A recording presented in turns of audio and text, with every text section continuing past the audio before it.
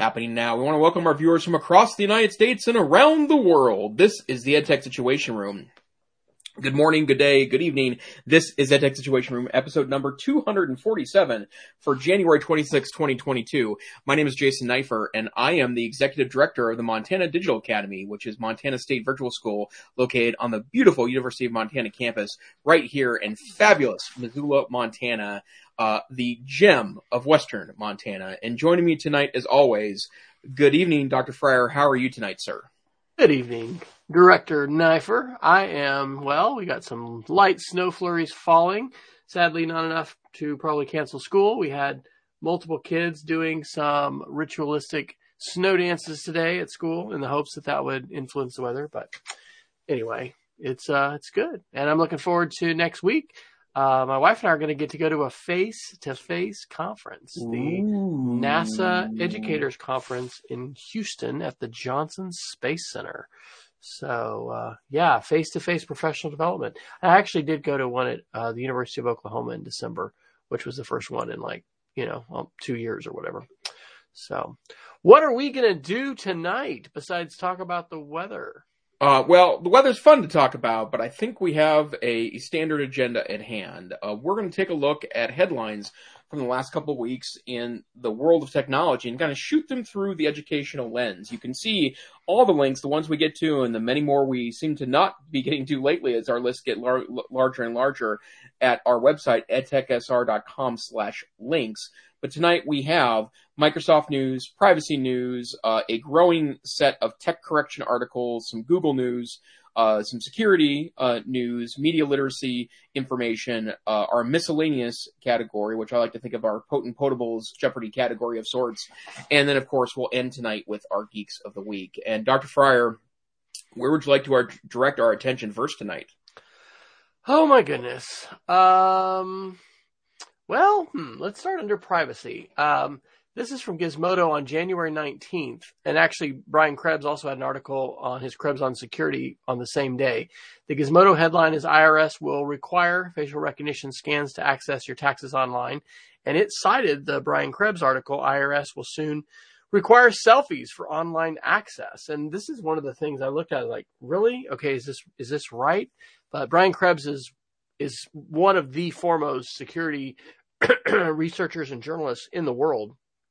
And so he says that by this summer, the only way that you'll be able to log in to irs.gov is through a third-party online identity verification service called ID.me. And it will require all users to submit copies of utility bills, identity documents, and a live video feed of their faces via a mobile device. So I was surprised to see this, and maybe this is a just inevitable thing that's going to happen. I actually think, like some other things that are changing quickly, facial recognition is one of those topics that the public, as a public, we haven't formed strong opinions about.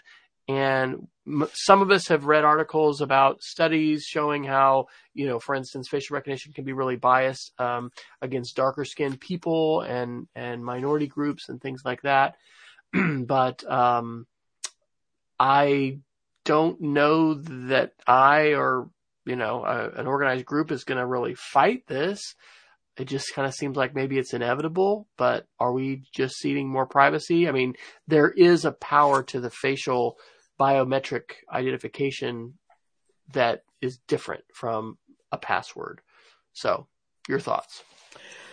Well, I mean, it's that weird balance, right? Yes, there's privacy issues, but biometrics is a lot more secure than other options. And one of the things I've joked about a little bit as part of my day job when I've helped out with the help desk is that people are terrible at passwords. I mean, people forget them all the time.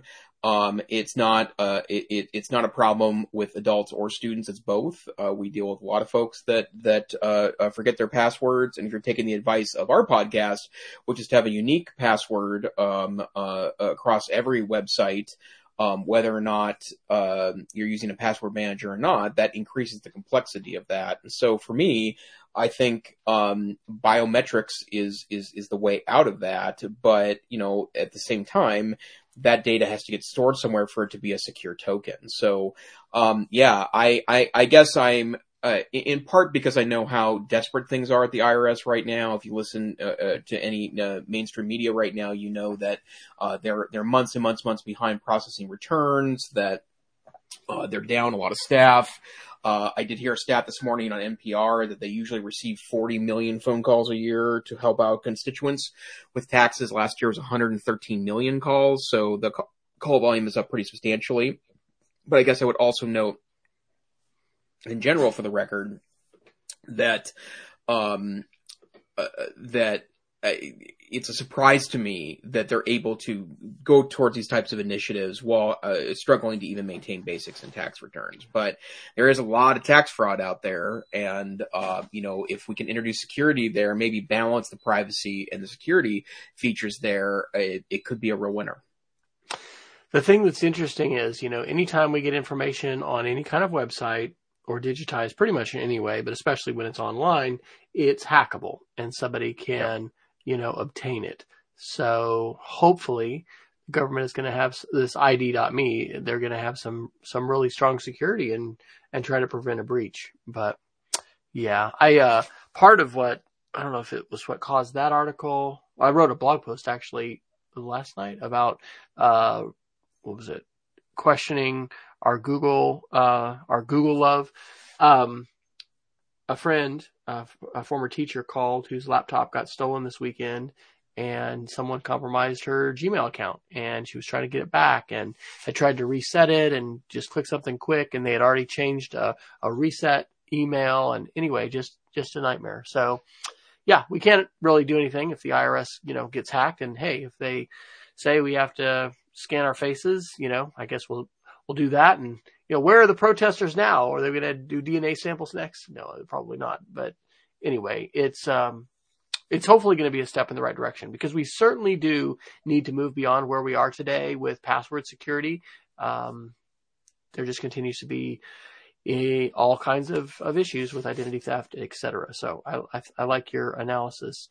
And I think, again, as a reminder to everybody, passwords are a key topic to not only be talking with students about and working on that, but also talking with our colleagues and teachers, because the old days of, hey, just change your password every, 3 months or something like that. We should be so far beyond that in terms of the kinds of specific advice we're giving about passwords and then the policies that we have in our organizations.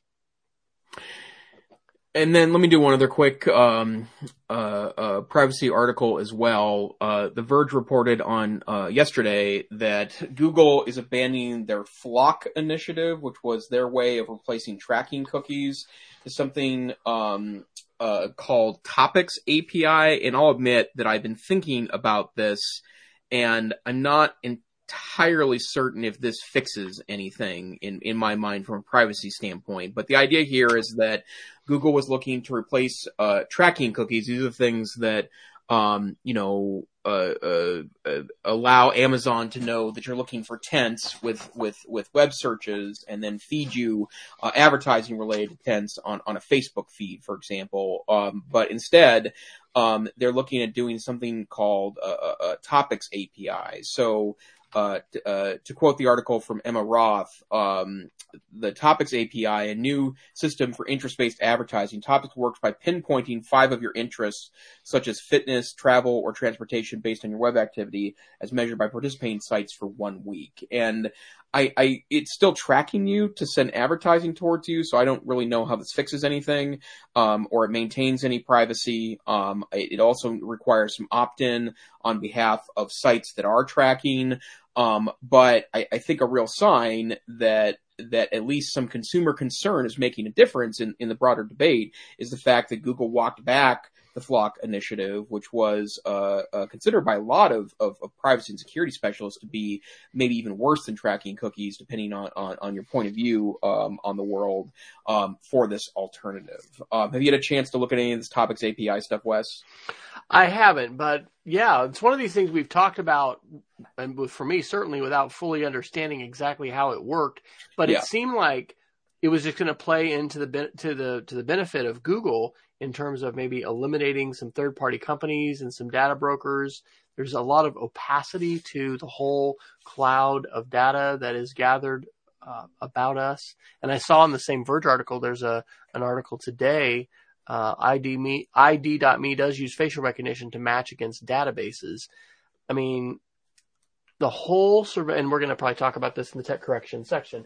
The whole surveillance capitalism economic model, is based on this idea of being able to harvest the data of your users, and whether you just use that yourself as a company, or whether you sell that to third parties, or whether you invite third parties, it seems like it is a wild west of just crazy amounts of cookies. And you get a sense of that when you turn on your ad blocker, like uBlock Origin, you're like, what? How many things did that block? Yeah. So, I mean, I think it's good that we have movement in this space, but this is one area where I just don't, if we don't have as a general society, broad consensus or even opinions about things like facial recognition, what are people going to say about tracking cookies? I mean, there's a recognition that if you give people a choice on their phone to say, do you want to track or not? Most people will say don't track. And that's a big deal.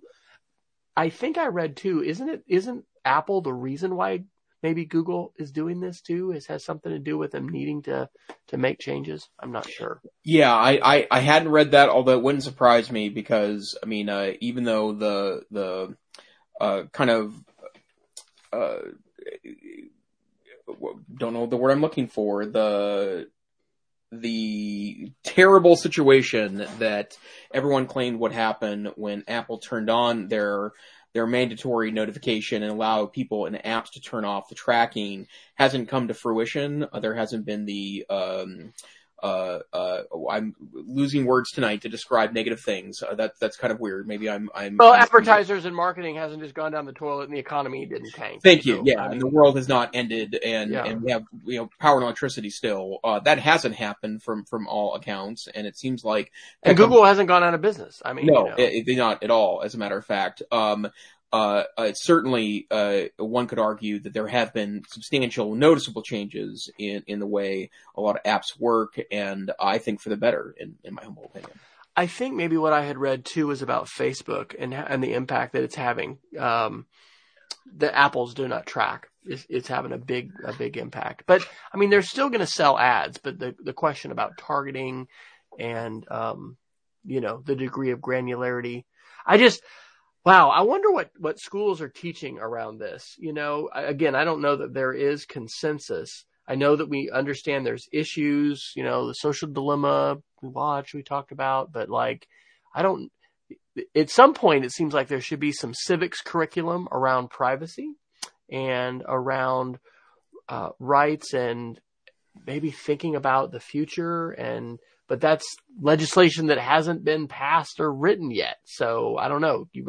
Maybe you can't put that into a civics curriculum because it's, things that are still being debated today. But I think it is hopefully a good sign that Google responded to the negative pushback. What we probably need is some kind of neutral industry organization, EFF endorsed, but I doubt that'll happen for Google and Facebook to agree to it. But some, a standards-based approach to this versus a proprietary, hey, we're Google and we're going to, kind of impose our will. So. Yep. Absolutely. All right.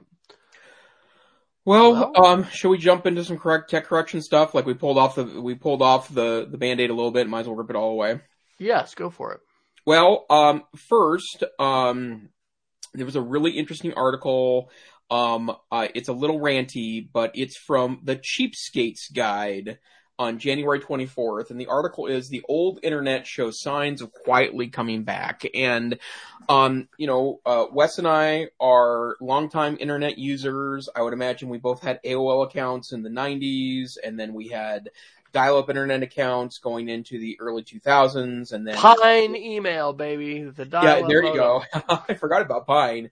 I imagine we both had university accounts, email accounts before we had any other kind of email account. And then we had, I would imagine both had DSL accounts, was our first kind of broadband internet at home. And then we have a similar background there. And as many of you know, although maybe some of our younger listeners do not, that was the era of Web 1.0. It was the kind of flat internet. Search engines weren't very good in the early days of the internet. Oftentimes you'd go to an in-service. I taught quite a few of these for the Helena School District back in the day.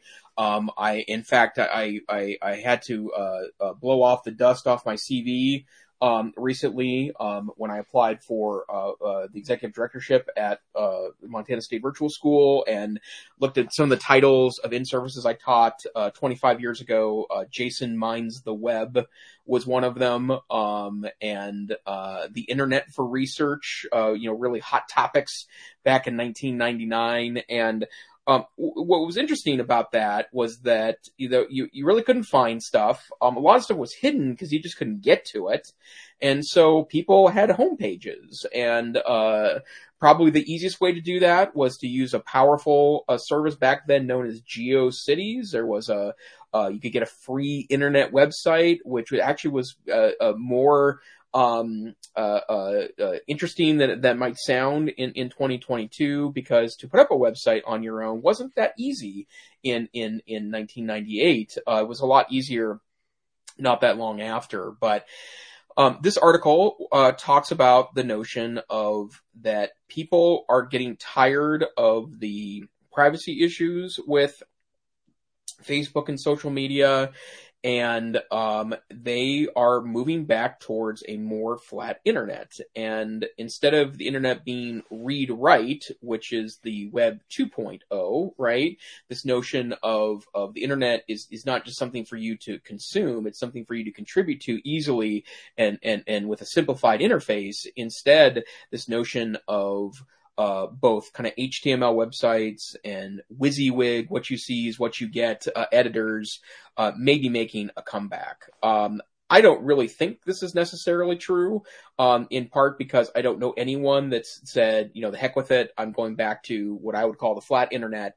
But the fact that there are people even talking about this, it really is the crux to the text correction. I don't think this fixes anything, because if the flat internet exists, someone's going to find a way to monetize it, right? That was the thing that we can't kind of shove that back into Pandora's box. But Wes, are you going to abandon your WordPress site and move back to an HTML-based flat internet site? Well, funny you should mention, because I have had to recently find some tools, and shout out to Alan Levine, who's always a great resource for many different geeky web design and creation tools. Find something that would take some sites offline so that I could back them up, because I don't want to run a WordPress, SQL database backed site for something I'm never going to update again. But yet I'd like to keep it online and keep it around. So there's an app actually called SiteSucker, which you can get for Mac, that'll pull down all the images and links and everything like that for a website. And I was having to find a web page editor, because I didn't want to just code something, and I wanted something that was going to be a homepage on Archive. What is it? I mean, make sure I don't misspeak. Archives.westfriar.com.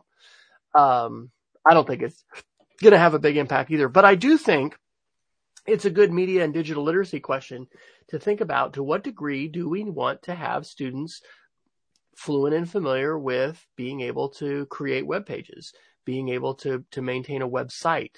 WordPress is a very, very popular platform, content management system, CMS. So anyway, I think that's a pretty interesting and important question. It's certainly something where it's a moving target in terms of, the old HTML writing Dreamweaver of yesterday, has given way in most cases to, web-based content management systems and interoperable or whatever modular themes and plugins and things like that. So I would say that, yeah, WordPress is going strong and it's not gonna go away, but it certainly is interesting to reminisce about some of those things and it wasn't that long ago that we've become the old guys. So yeah, that's for true. the young folks on the show, right? You handcrafted your HTML, and we were back in the day, and you were listening to your connection, your modem make your connection. So, although I do remember, this goes back to, because I guess I did have web hosting maybe as early as because I have this really specific memory of working on Nifer.com, which was my first classroom homepage. I did have web hosting services. I don't remember being particularly cheap, if my memory serves me correctly, but that was 2001-ish, and then I started using PostNuke, which was another content management system, and then in 2005, a couple of iterations through, I then moved to WordPress. But yeah, that's a walk down memory lane. So digital footprints though are important. And how do you plant your flag, say this is who I am, and to what degree do you want to have a digital footprint, and also how do you own your content? How do you safeguard yourself against websites and companies being bought, going the way of Posterous, disappearing? We put out a lot of content, some of us on Twitter, on Facebook, but, do we have offline copies of those things? Those are all interesting questions. And I think that I've been applying for a few jobs lately in the last, 6 months or so. There are some different schools with digital studies programs. I've actually applied to some of them, even though I don't think that's where I'll end up landing. But to some degree, everybody needs to have familiarity with these digital tools, and with some level of content creation and sharing online. Obviously, people who are going to work in journalism or certain other professions, marketing, they're going to have a lot more. But interesting to think about, and important to think about in terms of that curriculum, right? What should the computer class at school talk about and cover? I've been doing that in middle school. Now this is my third year, and it's I find it invigorating because there's something that's always changing. But it's something that, unlike some classes that we've been doing kind of the same thing in Algebra 1 for a while. It's a far cry from that kind of a situation with how dynamic the web is. And anyway, I love that kind of stuff. Thinking about literacy, thinking about, tools, thinking about skills. What do we need to build in for students? Are you a common reader of cheapskateguide.org, by the way? No, I'm not. In fact, I picked that up at Hacker News. Okay. And it was the name of the website that first put me there. And I read the article and I laughed out loud. I also had plenty of GeoCities sites too, I want to also point out for the record. So I think that website may still be created with Claris homepage, just based off of my quick scan there. Well, and then you could do Dreamweaver, Microsoft. I'm trying to remember the name of Microsoft's tool for that, but it added a bunch of junk HTML code in there, so it sometimes was hard to do. Oh, yeah, Front Page. Front Page, thank you. And then, Peggy's reminding us of Netscape, and then they had the Netscape Communicator Suite, which had Netscape Composer. Yep. And anyway, it's as I've just been looking around for that kind of stuff, you can't, I don't know, it can be a bit challenging to find free tools that are WYSIWYG, web page editors these days. So. Yep, absolutely. Yeah, Peggy says, yes, Claris works. I found a picture. I've got a smart photo album from Google that pulls off our family and friends, and there's a picture of 2001. I'm wearing a Claris shirt. I was like, that needs to be a profile picture. All right, well, what else, tech correction, shall we dive into? What about that bad science one? I think we've had that one for a couple of weeks. Do you want to talk about that? Yeah, let's do it. The BBC had an interesting kind of thought article on January 19th. And first and foremost, this is from Rachel Schrader, who is the health and disinformation reporter for the BBC. So that's a heck of a title. But the question here, the debate, is whether or not bad science should be censored on social media. And it kind of goes through a the topic of whether or not we should be regulating social media in a way that we actually, by maybe law or decree, ban bad science. It talks about something that we've talked about here in the podcast. That's the movie Plandemic, which we mentioned early on in the COVID days, and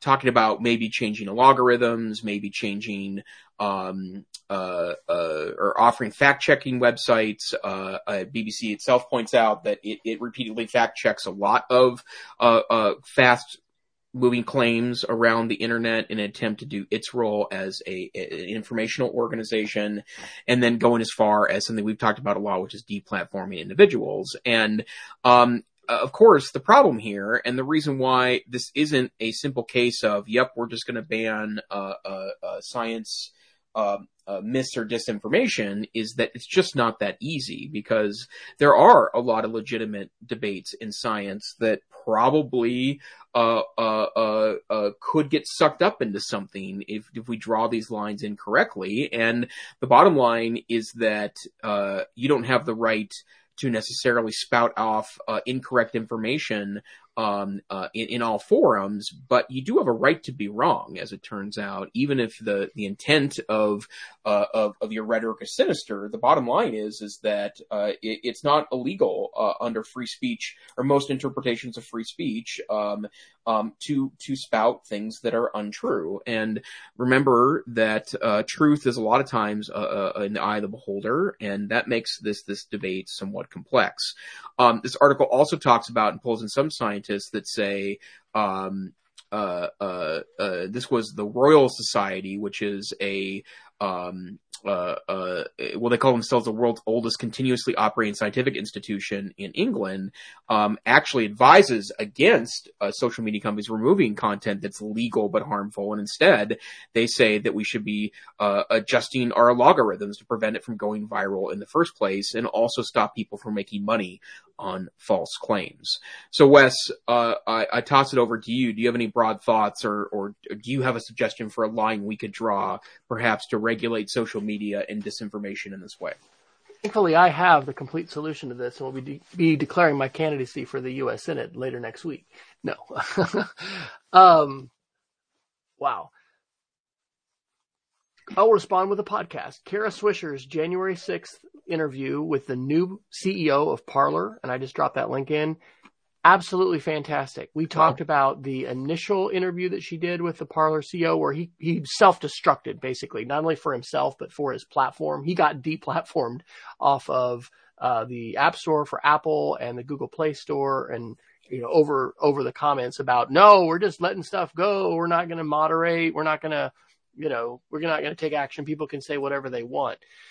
That conversation, as well as this newer one by Kara Swisher, is completely fascinating, because it's talking a lot about that sort of issue. To what degree should platforms censor speech?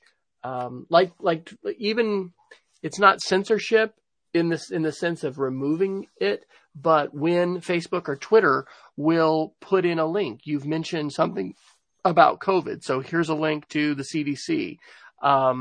But they are, we talked about Marjorie Greene, U.S. representative, having one of her accounts because of being, I think, misinformation about vaccines. It's an absolutely fascinating topic, because it's beyond just the free speech thing, right? Part of that free speech conversation is, hey, the First Amendment limits the government. It doesn't limit what private companies and individuals can do. But this question of, responsibility, what responsibility does Apple have to, let's say keep their app store safe for kids or family friendly, to keep malware off of it.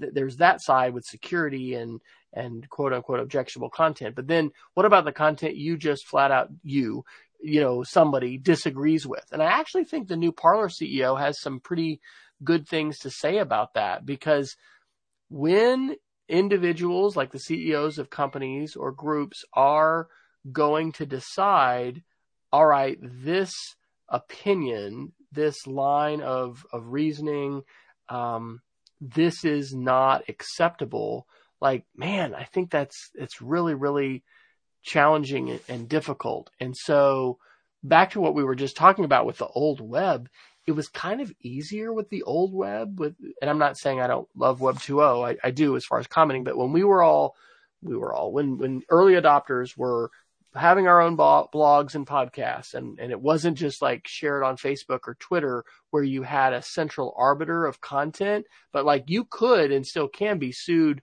for libel or slander. I don't know. We didn't have a middleman, so to speak, a company in the middle that was a mediator. It was having to mediate that information. And I think what I continue to hear, and there's I don't think I'm putting this as my geek of the week, but there was a great, it was an interview I think I mentioned last week about Roblox on Tech Won't Save Us podcast. The metaverse, which Roblox is this manifestation of the metaverse, it doesn't look like it can be effectively moderated. Facebook, it doesn't look like it can be no social network can be 100% moderated. So they're struggling to deal with content which is egregiously in violation of community guidelines and standards and all that kind of stuff. And then when you step into this arena, it seems to be even grayer and murkier. So I don't think there's an answer to it. But companies do have the right to moderate and quote unquote censor. I just think this is going to continue to be a persistent issue because there's not a clear solution that, appears to be available for anyone. And because hands off is not a solution, because you're going to have to have some level of moderation and showing that you're having a good faith effort to try to, keep horrible content and illegal content off of your platform. But there's not at this point going to be an expectation that you completely do that. So unless we would have some legislation, which maybe we can mention some of these other articles, that is going to, let's say, do away with Section 230 protections and open up these companies to liability. Anyway, and until you have some kind of regulatory change, I don't know that we're going to have that regulatory change. So I don't think things like this are going to become resolved anytime soon. Sorry to be pessimistic. That's okay. Well, and, maybe to pick up on a familiar theme too, this seems like a pretty great class discussion too, right? Oh, absolutely. I'd imagine your students are bringing some pretty strong opinions about this into the classroom. Maybe they themselves are pro or anti-censorship on these platforms, but, talking about what that means in context of their own points of view. Remembering you don't have an unlimited right of free speech on a private platform. That's another example of something that I think is an important lesson to learn, that the free speech, American free speech laws are certainly unique in their construction, but they're not unlimited by any stretch of the imagination. There's lots of ways you don't have guaranteed speech. So I certainly encourage you to have conversations with your students about exactly this. In our chat room, Peggy George is observing that Kara Swisher's interview with that new Parler CEO was fantastic. And that's just a great podcast. That's become one of my favorite podcasts to listen to periodically. Here's another article from the Tech Correction subtitle or whatever category. OAN panics as DirecTV. We're just struggling with the words, man. Yeah. It's all part of getting over 50, guys. This is all happening. OAN panics as DirecTV drops network, asks viewers to, quote, find dirt on AT&T chairman. This was Ars Technica on January the 20th. So this is fascinating, right? So not too long ago when we had a different president, who got angry at Fox News and told people to, watch a different network in this OAN network. The article alleges there was some kind of gentleman's agreement with AT&T's DirecTV, or AT&T owned DirecTV, that they would carry this One America News network. There's just, talk about egregiously bad journalism, right? I mean, someone getting on and encouraging all the viewers to call in with any dirt you have on this, Fortune 20, probably, what's AT&T, huge company. Quote, OAN host Dan Ball on Monday night urged viewers to, quote, dig up dirt on AT&T board chairman William Kennard, a Democrat who was the Federal Communications Commission chairman during the Clinton administration. Ball told viewers that OAN is, quote, now at war with AT&T. And he said, if you have any dirt on Mr. Kennard, I'd love to see it and put it on this program. You bring me concrete evidence of whatever it may be, cheating on his taxes, cheating on his wife, saying racial slurs against white people, whatever it may be, find it for me, bring it, and we will air it. So, man, you just talk about slanderous and just, I do not think that is an example of quality journalism, no matter what your political leanings might be. So I say kudos to AT&T that has sold off some of its stake in DirecTV and is stepping back from that and from Uverse, and they've really pivoted in terms of what they're doing strategically as a company. Having worked for them for 2 years, I'm always interested in that. So I think that's a good headline, but it also is tied to the same idea about, how do companies draw the line and how does all this work in terms of deciding what content to endorse? I think one of the lessons learned, and maybe this is something to share with kids, voices matter, right? When people speak up, when there's organized opposition to things, look at Google stepping back from that FLAC, whatever, standard. I think we need to encourage civic involvement and appropriate, hopefully, nonviolent participation in the civic process of, sharing our opinions, advocating for change, etc. So kudos to AT&T. Sorry that the CEO is facing such crazy, calls for action like that. That was kind of a surprise. Anything else on the tech correction front? There's only like 20 more articles. Yeah, I was just going to say, and some of the stuff is getting a little dated. We've alluded to this a couple of times, but there is a lot of legislation being kicked around in Congress right now regarding legal tech correction issues, right? Ways to regulate, perhaps to draw some better lines here. I'm going to wait till there's something that actually, we've probably talked about introduced legislation 25 times in the last 5 years. What I'll mention though, and I don't know that we have these articles, but both Google and Apple have come out with articles in the last week saying, oh my gosh, if you regulate this, this will break the internet. This is going to break innovation. This is going to destroy the App Store, right. Things like that. Now some of the legislation has been worded in pretty vague terms. So anyway, it all remains to be seen if this is just grandstanding or if we're actually going to see some kind of substantive legislation that's going to address this. But there's certainly more smoke around this than perhaps we've seen in a while. And I don't know. We have the lobbyists are doing well in all of this because they're hard at work trying to work both sides of these issues. Yeah. And maybe to put a finer point on that, there was an article in 9 to 5 Google on January 18th from Abner Lee that talks about Google's response. You mentioned that Google and Apple both have sent out alarms related to this, but it was things like Google mentions it will degrade security and privacy. Chrome and Gmail might not be able to automatically include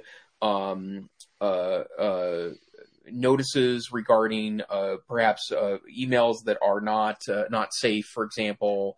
And it has to do with favoring their own products and things like that, right. Too, and the integration of products. So there's, in addition to the free speech issues, it's an overlay with this idea of monopolist or oligopolies or whatever, just using market power unfairly to favor your own products and prevent or harm other third companies from being able to do that. And so right. Certainly, Google doesn't want that to happen. And as an example, Google Maps would not be able to show you integrated high quality results when some other companies might offer competing answers, that sort of thing. So, and I'll admit, the integrated nature of both Apple and Google's systems make them very attractive. I like that in both the Apple world and Google world. But bottom line is that, it does come at a cost.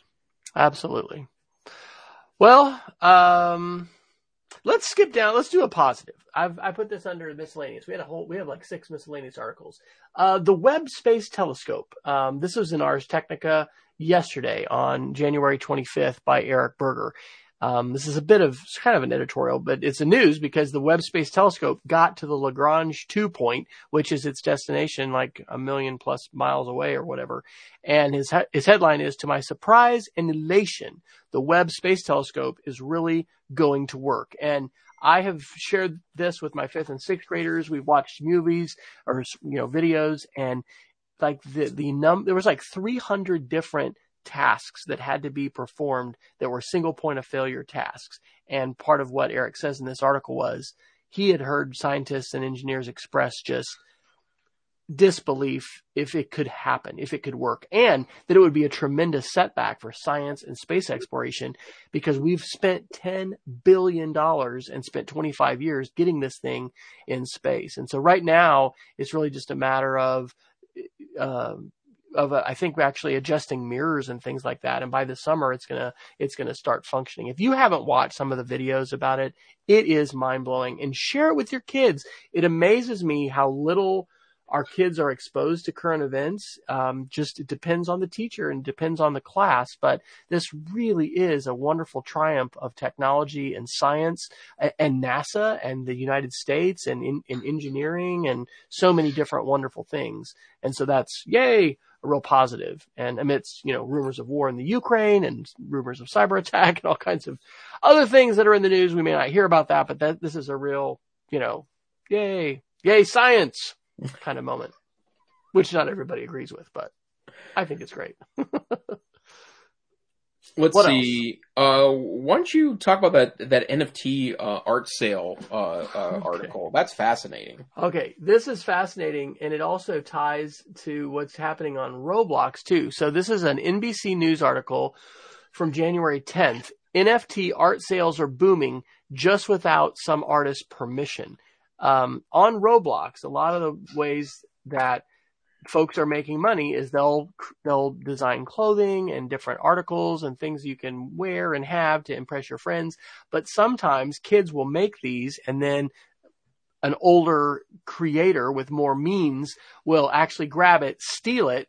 There you can advertise inside the platform, and then they basically are stealing the intellectual property of kids, and then they're profiting inside the system for it. This is kind of happening with NFT art sales. We've talked about NFTs, non-fungible tokens. It's really weird. It doesn't even seem like, kind of like cryptocurrency. It's like, how does this work? But you can buy the digital rights that are saved inside a blockchain, code sequence showing that you own, this highlight clip of a wide receiver catching a pass or this particular piece of art. But one of the problems is that folks are stealing their work and then selling it. Here's a quote: "Art theft is nothing new. We're just seeing it at a completely new scale with everything that's happened with NFTs. Artists have to take matters into their own hands to get their work taken down." So, like we've heard about with copyright and other things, and YouTube has algorithms to try to protect musical artists as well as creators to identify, hey, you used a clip of this, and it wasn't, do you want to have them take this down, and do you want to contest it? Is it fair use? There's all these things. Finding this stuff on the internet. Where is your artwork not just being displayed and used, but actually being sold, and then you're not getting the money? I think it's another sign of the whole freaking wild west of the internet, which, by the way, cryptocurrency investor, have you taken the hit here in the last couple of weeks, I guess? Because anyway, I think cryptocurrency as well as NFTs are just really a wild west side of the internet. And I mean, again, that could be a topic of discussion. We also see things like there's nothing new under the sun. How long have we been having stolen art, being sold, by folks that didn't have the right to sell it, but we're seeing that digitally. So it is pretty fascinating. You're not an NFT owner, are you? I'm not an NFT owner. I do own a couple of varieties of cryptocurrency, and to answer your question, yes, I've been kicked very aggressively in the stomach in the last several weeks there. But as a reminder, I didn't buy this. Like I bought a little bit of Dogecoin that became worth a whole lot of money, and now it's worth still a lot more than I paid for it. So that's going to have to be where that goes. And I don't plan on selling it anytime in the near future. On the odd chance that in the future Doge is the coin. So, and your entire 501k is not wrapped in Dogecoin at this point. No. In fact, it's about as traditional as it gets. So, yeah, there you go. All right. Let's see. Do you want to go up? We've got some Google and Microsoft stuff. You want to? Yeah, let me do a Microsoft article that was left over from last week because I think it's an important thing to talk about with schools. The Verge reports on January 18th that, well, Microsoft's going to try it again. They're going to try once more to create a Chromebook competitor. And they used to call them Chromebook killers, except that the first several attempts of this were so inept that they end up canceling the program. But they've adopted a past name. It's Windows 11 SE. Which kind of reminds me of Windows 98 SE second edition. But speaking of old guys talking about tech, but the interesting thing about this new attempt is that, and they have hardware partners, Acer, Asus, Dell, Dynabook, Lenovo, HP.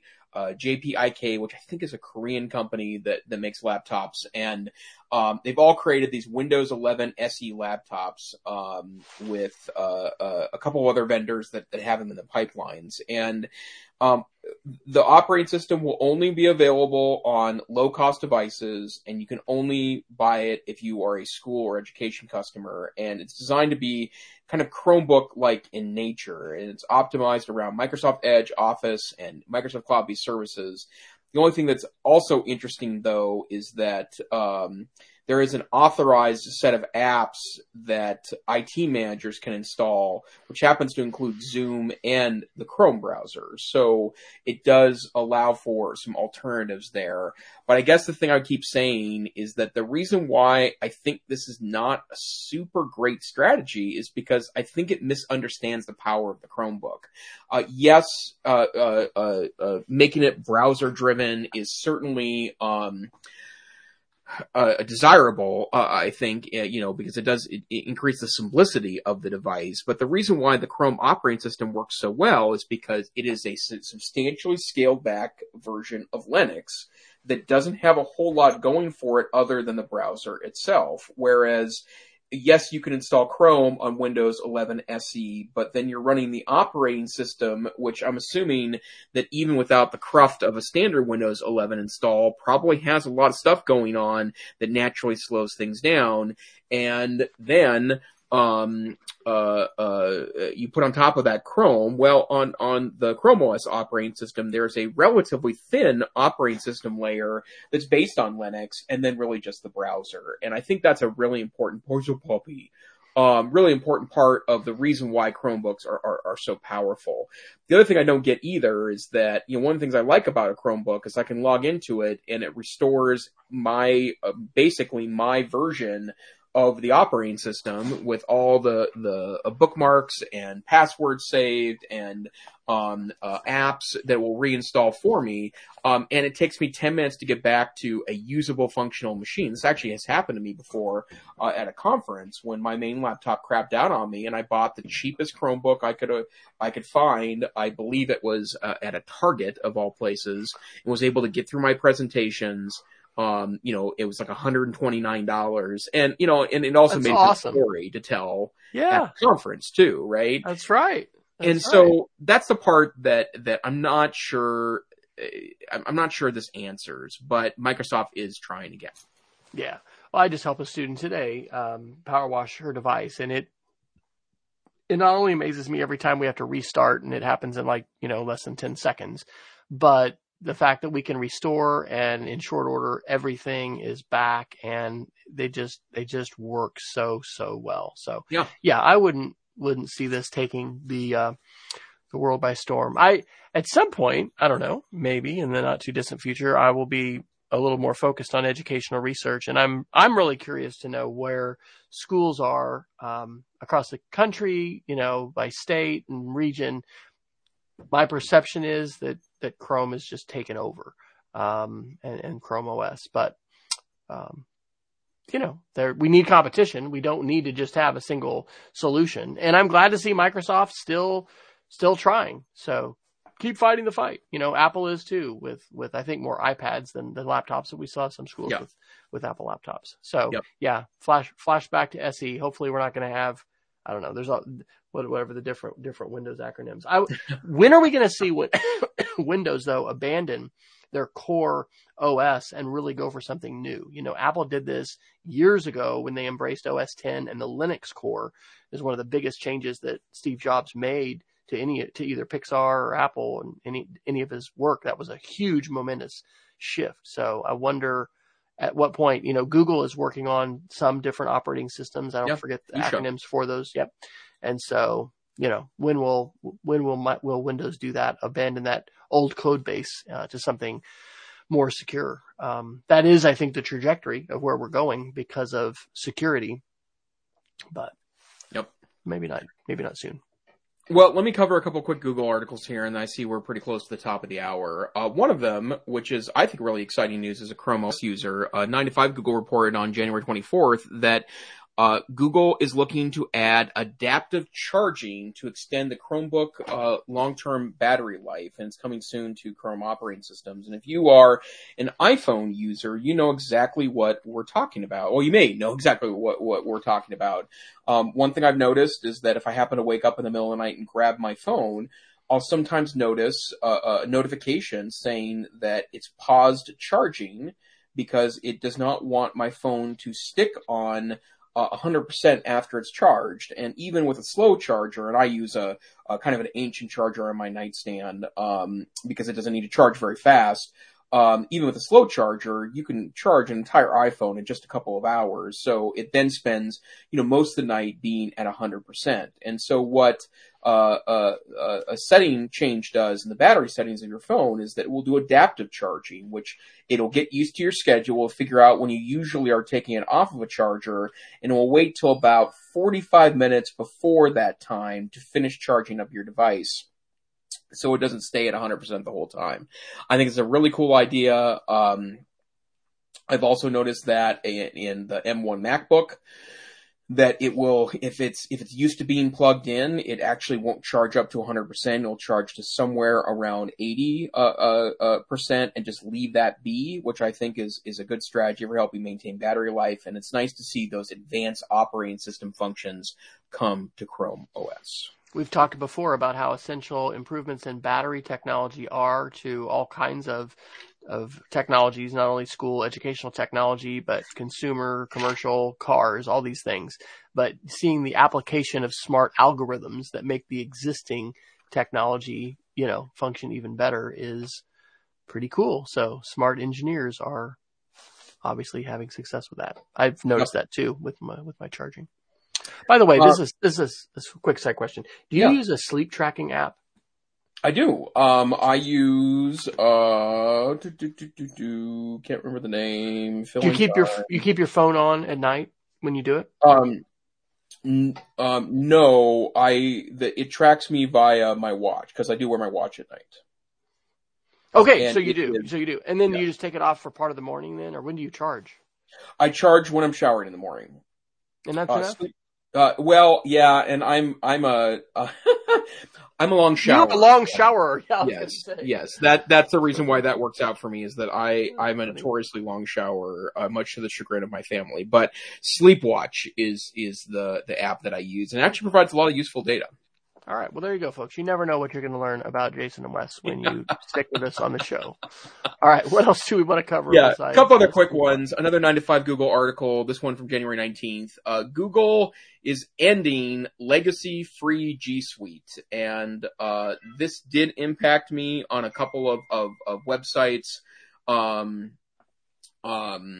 But basically, you used to be able to utilize Google on a domain you own without paying for it. And it was an experiment that started around, I think it was 2005, 2006, 2007-ish. And it was a pretty cool way to, do email for free, essentially. You could do email, you could add Google Sites. For a while, Nifer.com, I believe, was run by that. And I was utilizing that as an email platform as well with the Nifer.com backing. But they've finally decided to get rid of that. And it's led to a lot of kind of complaining on the web. A lot of people running small businesses in this way. But now that they have a more detailed, G Suite, for business or workplace, I guess is probably the better place to call that now, because that's the brand name they're utilizing. They're moving away from that. I will say that there's been some evidence, and I was trying to find the article and I couldn't, that Google has been responding to complaints about families that are using this, that they're not using it for business purposes. They buy a domain like friarfamily.net or something, and use the Google legacy G Suite to back that. They might find a way to extend that timeout for those users, but there were a lot of people on Reddit in the last 48 hours that are complaining pretty aggressively that they've been running their businesses like this for a long time. I will say that I do have a couple of side businesses that I do run that utilize Google Workspace for small business.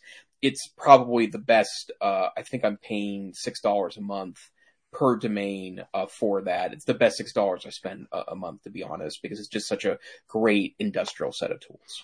Well, this is just a sign of Google changing company-wide its approach towards free tools, right? And we've seen this in education as far as the paid tiers for Google Enterprise, Google G Suite, now Google Workspace. And, hey, you want to be able to, record your Google Meets. You want to be able to have admin tools that give you, greater management power.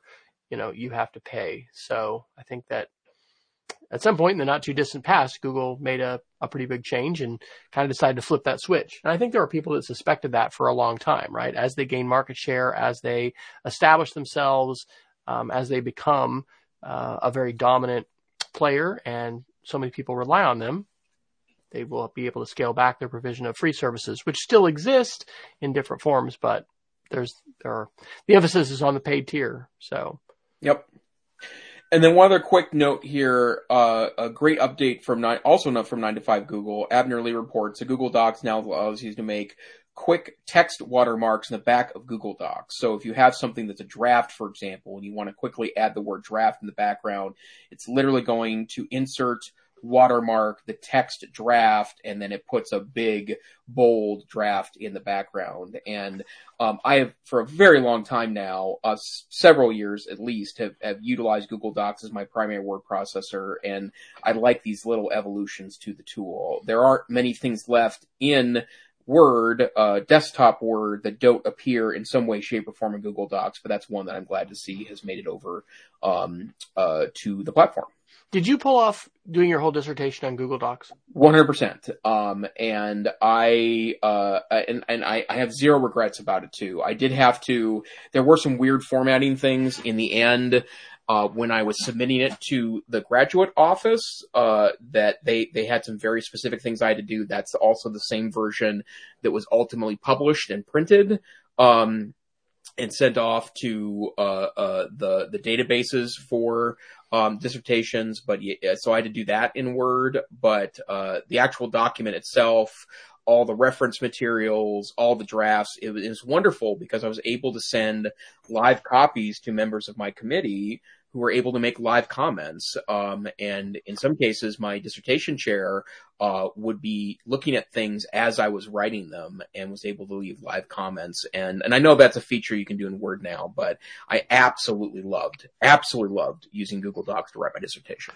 That's awesome. If you haven't written a blog post about that or an article about that, I really would be a good one, because I bet you're, in a very small club right now. Yeah. I wrote a bunch of mine, but ended up having to go to Word, and especially with pagination and all that stuff. Yep. All right, sir. Well, we may be at the top of the hour. Yeah. Why don't you share your Geek of the Week? All right. Well, I had 5 to share, but I'm going to just do one. There is a free Ed Tech conference this Saturday on January the 29th. And I know about this because I follow NCCE, the Northwest Council for Computer Education. This is it's called the CETC Clarksville Ed Tech Conference. And they've just got a free website, and you can go in and register, and you can, get ready to participate virtually. So completely free, just the one day. a good lineup of presenters. You can follow them on Twitter.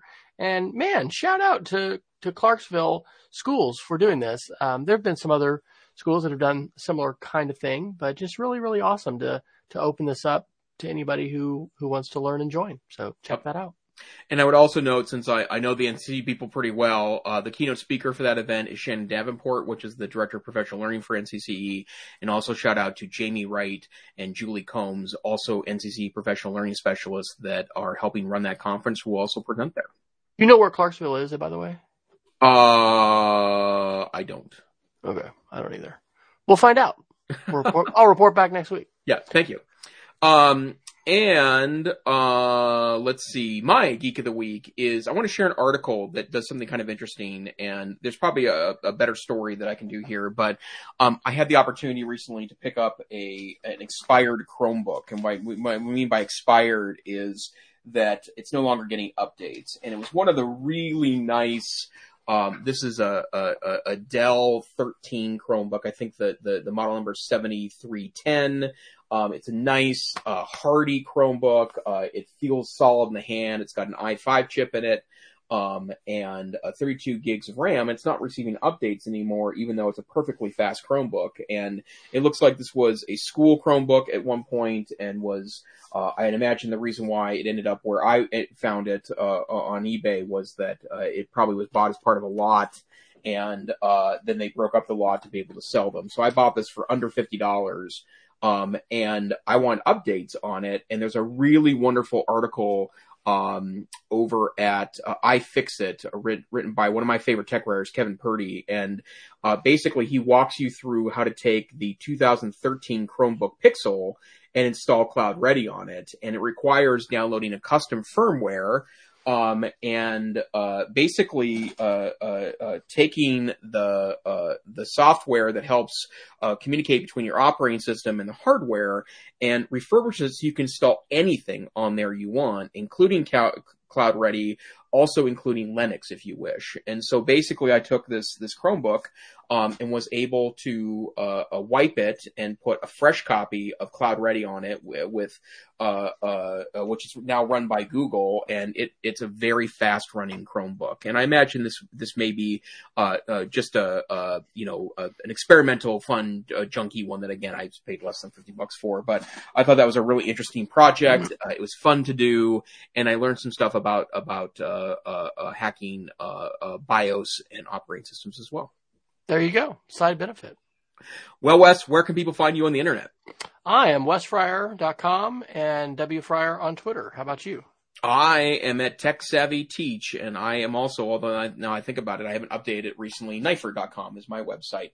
But this here, it's in our Twitter handles or our websites. It is the EdTech Situation Room. We are a once-a-week podcast on Wednesday nights at 7, actually, I knew Clarksville was in Tennessee. I think it's outside of, it's where in Tennessee that I need to look.